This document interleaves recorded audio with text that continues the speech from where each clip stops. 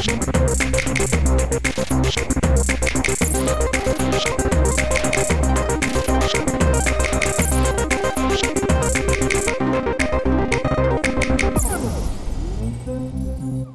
support our coverage with a free account on Privacy, the service that keeps you protected when shopping online. Get $5 to try it now by using promo code QZZ2J. Hi, can you hear me? Yeah, I can hear you great. And why don't you go ahead and introduce yourself and your company? Welcome to our CES 2021 coverage. Thanks for having me. I'm Dylan. I'm one of the founders of a startup called Boon, and we build AI-powered shopping assistants for retailers that use psychology to help consumers find great products online whilst remaining anonymous and controlling their data completely. So we're focusing on helping consumers discover products online. So there's obviously plenty of great products here at CES, but there's often far too much choice, and often it's quite hard to sort of pick out the right stuff for you and your individual situation. So we focus on that, and then we also focus on delivering recommendations, those product recommendations, whilst keeping people private and controlling their data. So once you're ready to run me through that process, is that done through an app, or do you have a website, or? Yeah, sure. So the way that it works is we partner with retailers of all sizes, and they integrate our technology into their site. So a shopper would go onto, a retailer somewhere, a retailer site, and would see maybe it's a gift finder, maybe it's for gift discovery, or maybe it's for product discovery for yourself. And the consumer will see a button that says something like, discover the perfect product, or discover the perfect. Let's do kids' toys for example. Discover your kid's next perfect toy. And they'll click on the button and be taken to our experience. And the way that it works is it's a series of questions, the content of which completely depend on the responses that they've given previously. So as they answer, they go down in different branches, and they see different questions, different content. So it's completely personalized to them. They answer all of these questions, some of which are image-based, and then they get product recommendations at the end. And what's really nice is when they get their recommendations listing, they can replace recommendations to get updates live. They can rate them, and all of that comes back in and helps our system, because it's an artificial intelligence system that does the recommendations. That helps it learn and improve for future users. Sounds to me like that's the ultimate funnel, is you're basically really trying to get people into exactly, through these questions, get them into the right products that maybe they don't even know they need. Is that part as well? Absolutely. So I think we've got two main types of consumers that use the tool. There are the people who really need help with finding great products, and that's often more so on larger retailers with a large number of SKUs, or we have also users who maybe are just looking to sort of play around on the site, who want a bit more of an engaging experience as they shop, rather than just an experience that is click on a category, scroll down the listings, scroll through 100 products, and then find something that they might buy. So we have those two different types of users. But you're absolutely right. It's sort of the ultimate funnel. A user comes in, they engage in this experience that picks out the perfect product, and then they buy. But one of the tough sells sometimes is, surely adding these additional steps into the process is going to have a negative effect on our conversions. It's often you want to optimize for the fewest steps possible. That's why Amazon years ago introduced their one-click purchase and checkout and stuff, right? But actually, we just see phenomenal engagement. So around 96% of people who answer the first question complete all the questions and get their recommendations. Wow. So people absolutely love the experience, which is just an insane stat.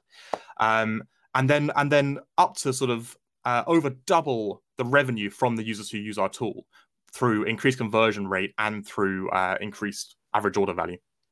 I run a business as well in the podcasting space, and we have 2 or 3 options that we route people through. And we work really, really hard to lower the number of questions we ask to get them to a solution, because we know the more we ask them, the more chance of losing them. So do you typically keep this self-contained within one vendor's website, or do you lead them to additional vendors' websites, or is it a conglomeration of products, or is it a hybrid of both? It's each experience, each set of questions, and each sort of experience that's integrated into a site is specific to that retailer or that brand. Okay.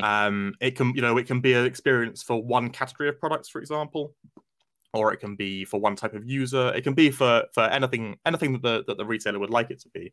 But we don't do cross retailer stuff at the moment, no. So but on that point about adding questions or removing questions from your form, what we actually see is as somebody becomes committed to answer to sort of engaging in the experience, they are so likely, almost certainly, going to complete the experience. So the vast majority of people who do drop out during the questions drop out in the first 2 questions. Yeah, I think that kind of backs up some of the things we see too. So that's interesting. But yeah, once they get a little deeper in, then they're already committed. And then ultimately, for us at least, there isn't that many, there's just several product options because we're selling a service. Yeah. But for a retailer that's got, like you said, multiple SKUs. So from the companies you work with then, what is an average SKU count? Are they in the 50s, 100s? What's your average company you worked with in the B2E side?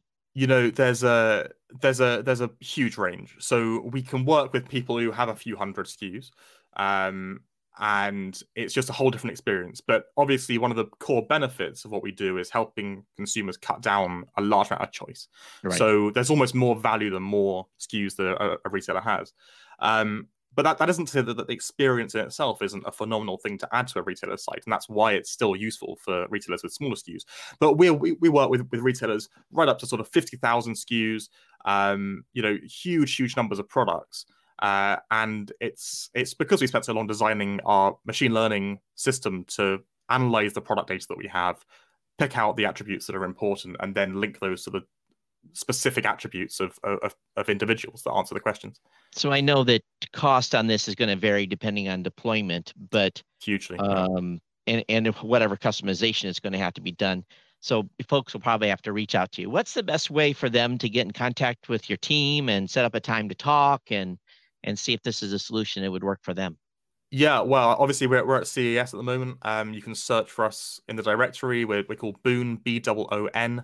Or you can visit our website, which is yourboon.co, YOURBOON.co.